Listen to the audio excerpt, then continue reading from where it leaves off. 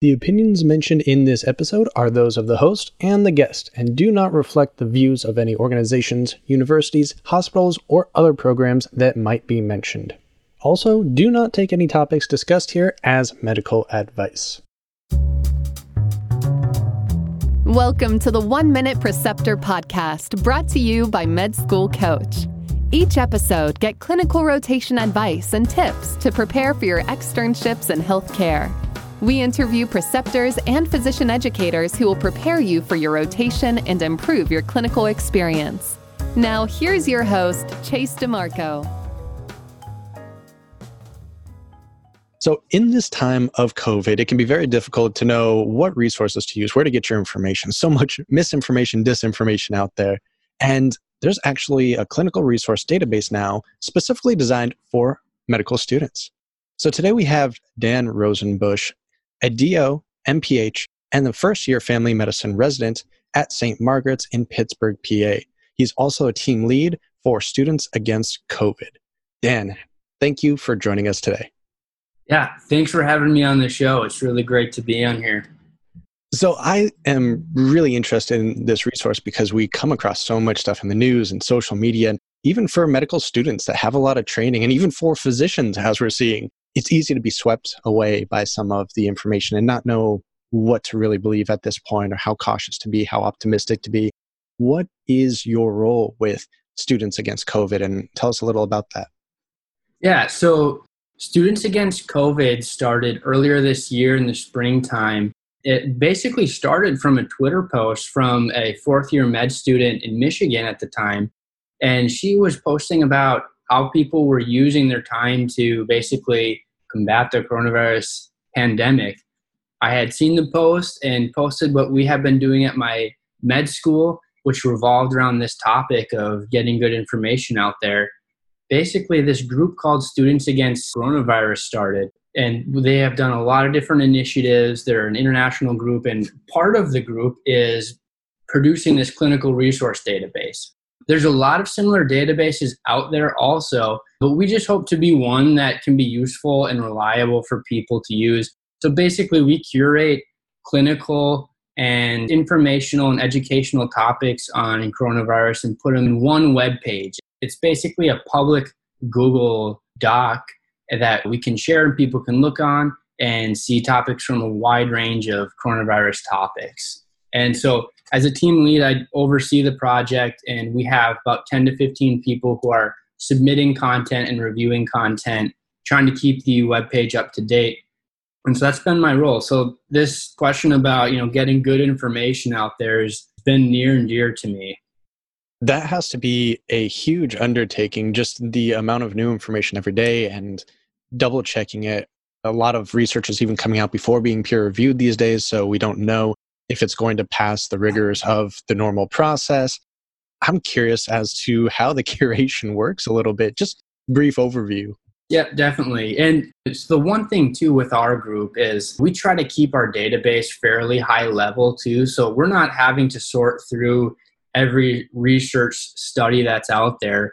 We're trying to post to places that have good and reliable information out there. But still, we do have to work through all those things. That's something we have to consider every time we post something. Coming on this podcast too, that is definitely something I wanted to bring up and talk about. How can people find good and reliable information? Probably a lot of your audience is med students, I take it, right? Yeah, a lot of them are going to be med students, maybe a couple of educators here and there, but the bulk would be there. Great, yeah. Well, so people might be familiar with a lot of these similar topics, but, one thing I'd say is just looking for articles that are from an author that's well-respected or from a journal that's well-respected, and I think people are familiar with a lot of those names, New England Journal, JAMA, the Lancet too, as well as many others. There's a really great database too that the NIH has, and they've compiled basically all the coronavirus related research that's out there. Go there if you want to be able to access any type of article related to coronavirus. So that's one I've used a lot. And then there's also a few other resources that we can talk about specifically later, but things like that going through a reliable organization are really useful way to go. One thing that's been useful for me in trying just to sort out things personally is looking at trends over time. If there's one study that comes out and completely contradicts everything else in the past, it might be worth it to be a little more skeptical about that study. Doesn't necessarily mean it's wrong, but if there starts to be a trend over time and many studies starting to say the same thing over and over again, that can lend a little more credibility, to those ideas. I'd also say, look at funding. While it doesn't necessarily negate a study by any means, it's something to look at and see, could this have been a source of bias? And then lastly, I'd familiarize yourself with statistics and the way that data is reported in studies. There's so much nuance to how data is reported that it's really helpful to know exactly what you're reading. So when you see a relative risk ratio, or when you see a mortality rate or case fatality rate, it's really important to know how those numbers are being calculated exactly and knowing exactly what you're looking at. Because, these topics are incredibly nuanced. And I think one of the difficulties with so much information coming out with coronavirus all the time, in one graph, we're seeing a slightly different picture that we're seeing from another graph. And the data could look different between the two, but they're maybe using related variables that are similar to each other, but might be coming from slightly different numbers. So really narrowing down and being specific about what you're looking at can help give clarity in those situations. I'd really say for anybody in the medical profession, it's worth it to familiarize yourself with biostatistics, epidemiology, and just some basics of statistics. It doesn't have to be anything too crazy, but just the basics of learning how to interpret common research articles and things like that. It's definitely something that'll be worthwhile. And anybody in med school, this will be something that will come up through your entire career.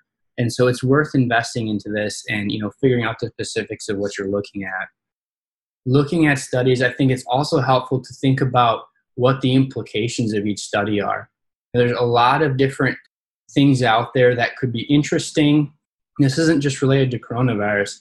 There's a lot of different things in science that are very interesting. It's also really important to take a step back and look, how will this influence my practice, or how will this influence my patients? And if the answer is that this won't impact my patients or population, that's something to be aware of. I think the science that is most useful is science that will change practice and change how we treat patients, and will change recommendations and things like that. It's not to invalidate science that isn't at that point, or science that's more theoretical, but it's helpful to have that framework and that bird's eye view of, where does this study fit in the grand scheme of the literature? And is this going to change people's opinions, or is this just one link in a chain that's still being built? Keeping that bigger picture in mind in terms of what you're reading and how it can fit into the bigger picture. Those are all things I think about when I'm interpreting any research. It's by no means an exhaustive list, but those are just some things that I look at. And I want to say that epidemiology, biostats, that's probably one of the more complicated courses for med students initially. It's just so different than what we're used to. There's a lot of numbers, a lot of ratios. It's not always as intuitive when you first start off. You really have to go through several different research articles and really calculate it out and do that on a regular basis. I kind of put it like math class. You don't know geometry the first time you do each equation, but after doing sheets and sheets of practice problems, then you get a little bit better. Yeah, I would 100% agree, Chase. I think that's super important. And I think biostats is an interesting class as a med student because it is so unique.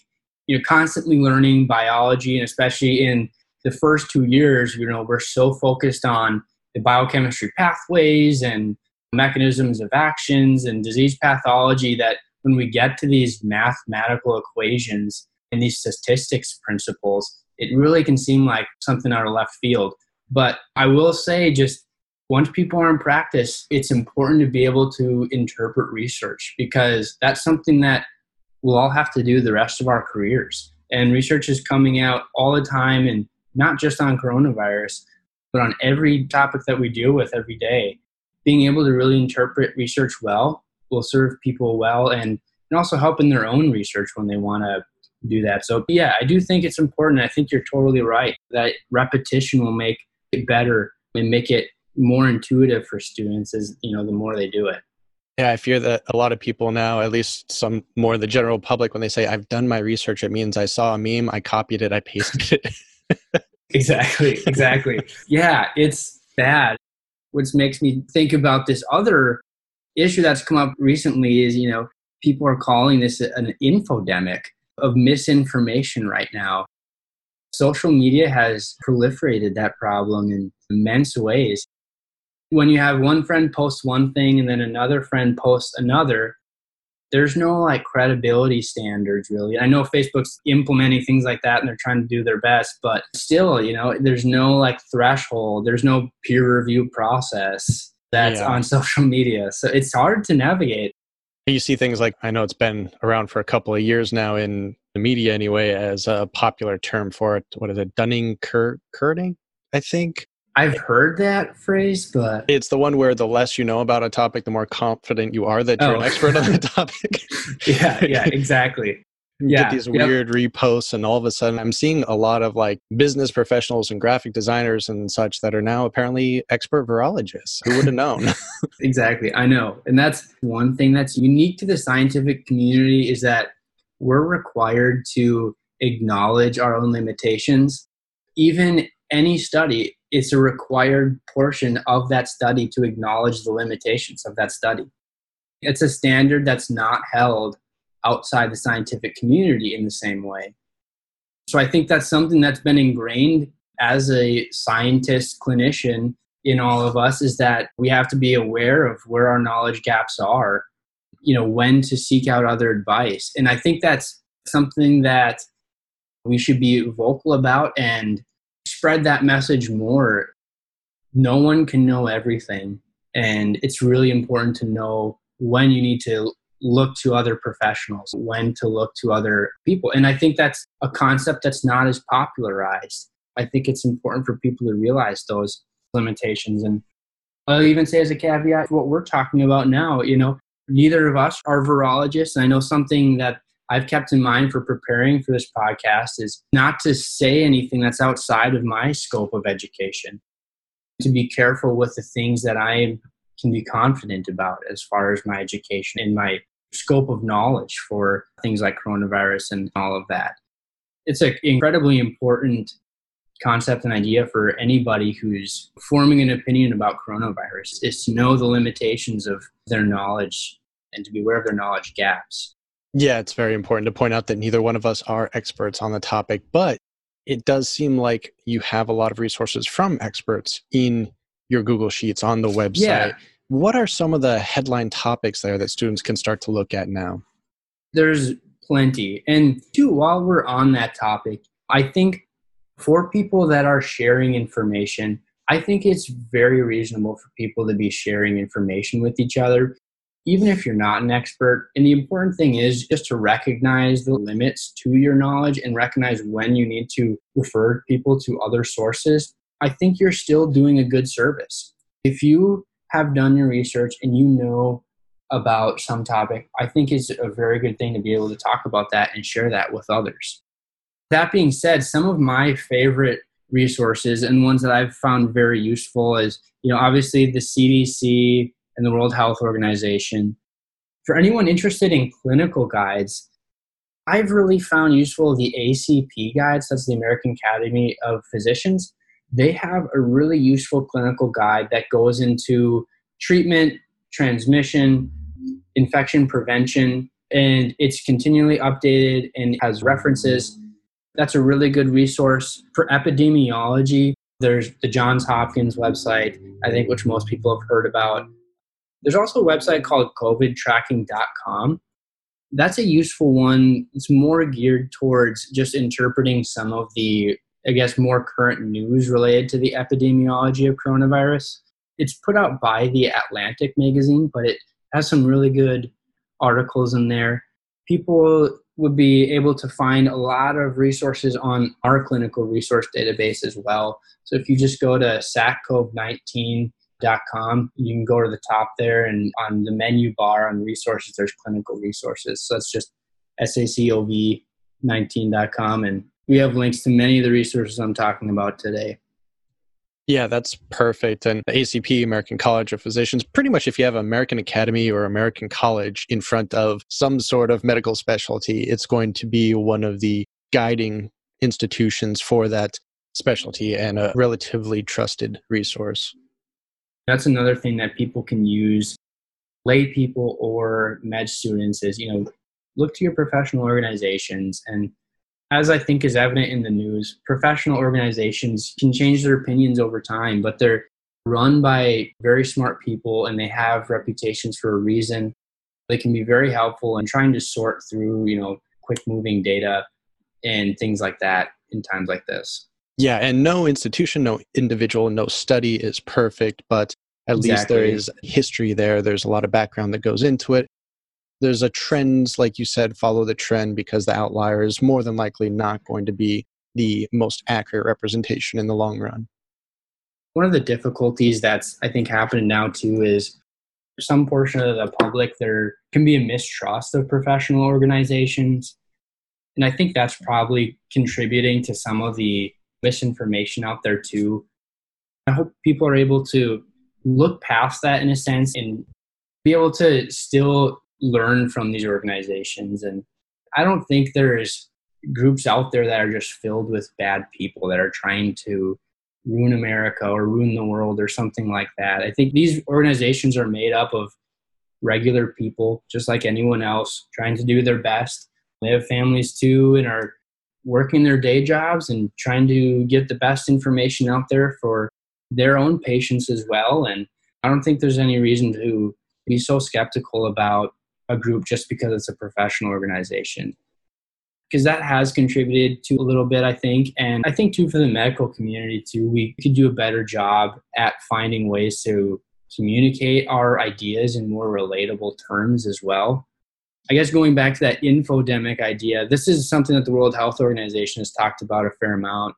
They actually just had a conference in June and July about the field of infodemiology, which was a new term for me, but it's basically about the spread of information.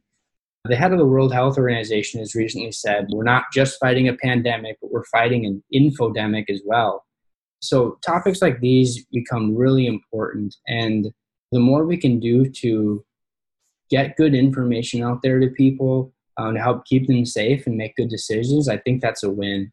And I think we do have to figure out how to convey these ideas in socially relevant platforms in ways that, addresses people's concerns and addresses their reservations. And even if people are somewhat skeptical of professional organizations, I think as a medical community, we need to find out ways, how can we combat that? How can we convey our information the best we can so that it can do the most good, meet the public where they're at, in a sense. And I think that's something that the medical community as a large, I think that's something that, we need to think about too.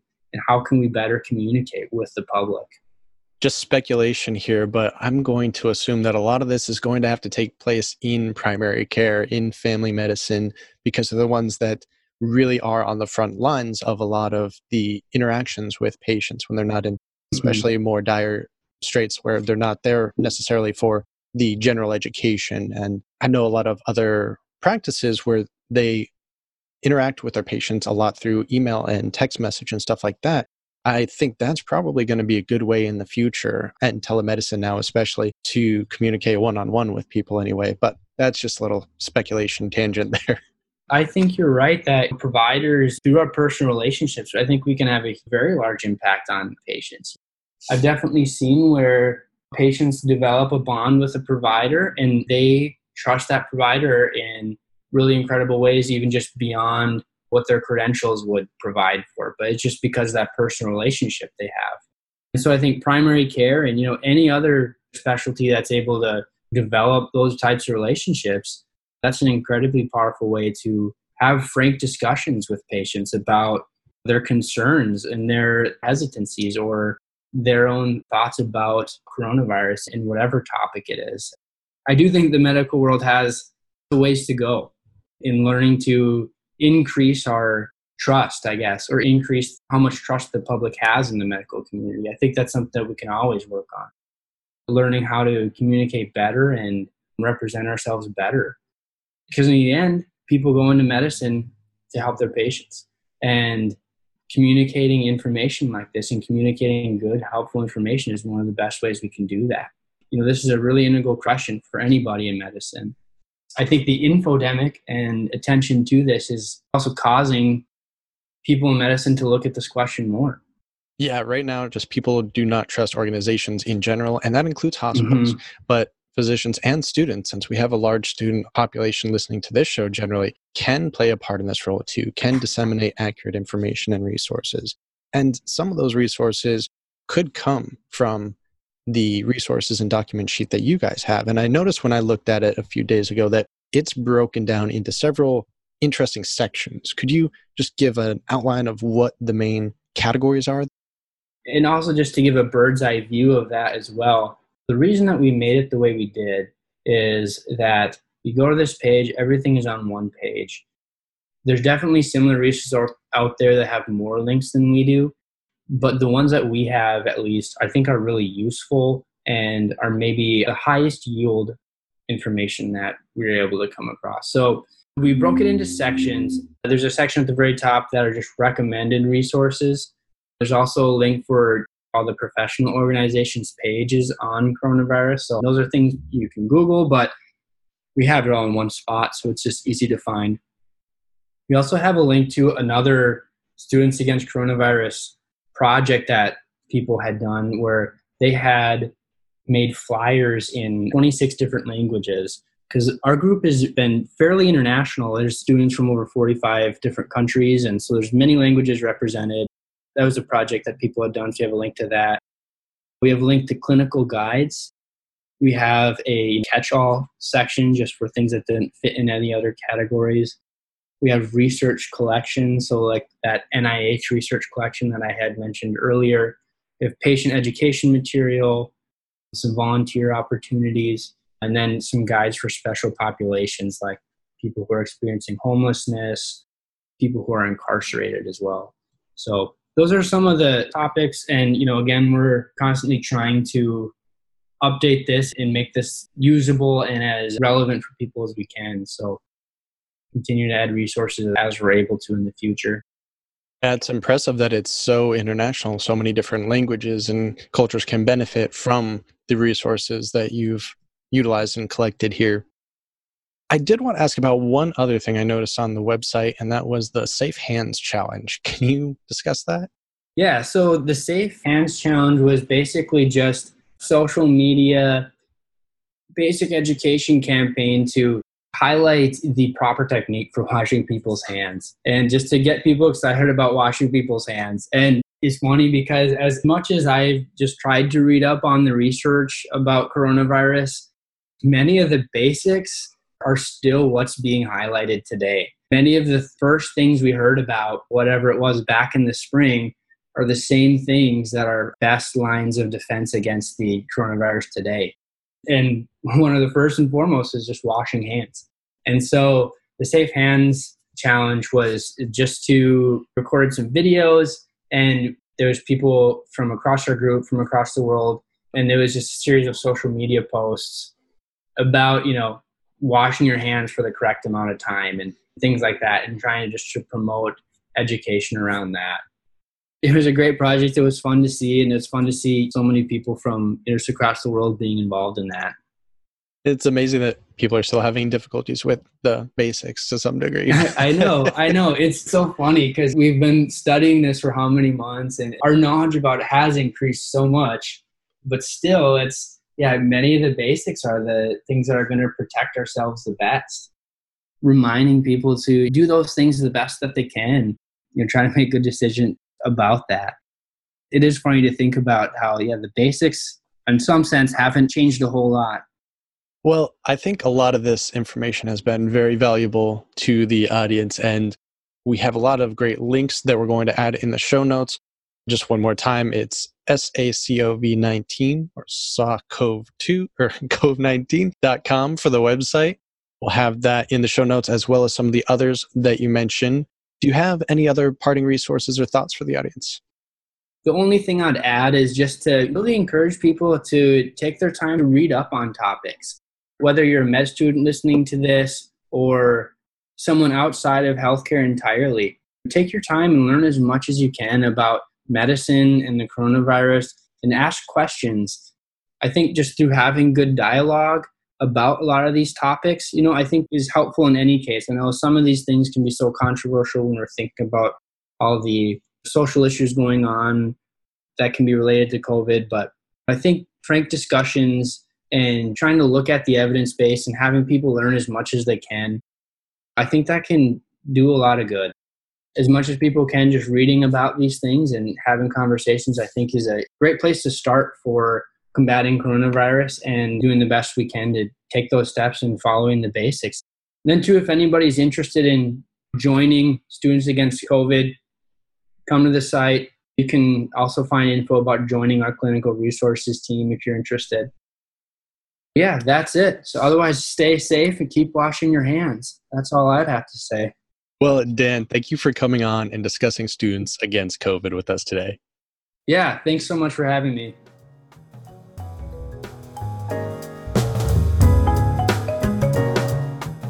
Our Med Student Mentor Facebook group is a great place to gain insights and ask questions. This group is full of students and educators to guide you through your clinical rotations and ask your clinical questions. So search for the Med Student Mentor Facebook group now and learn how to become the clinician or educator that you want to be. The 1 Minute Preceptor podcast is powered by Med School Coach. To access Med School Coach services like USMLE tutoring or residency admissions advising, visit our website at medschoolcoach.com. Good luck as you prepare for your board exams, and we hope you tune in again next time.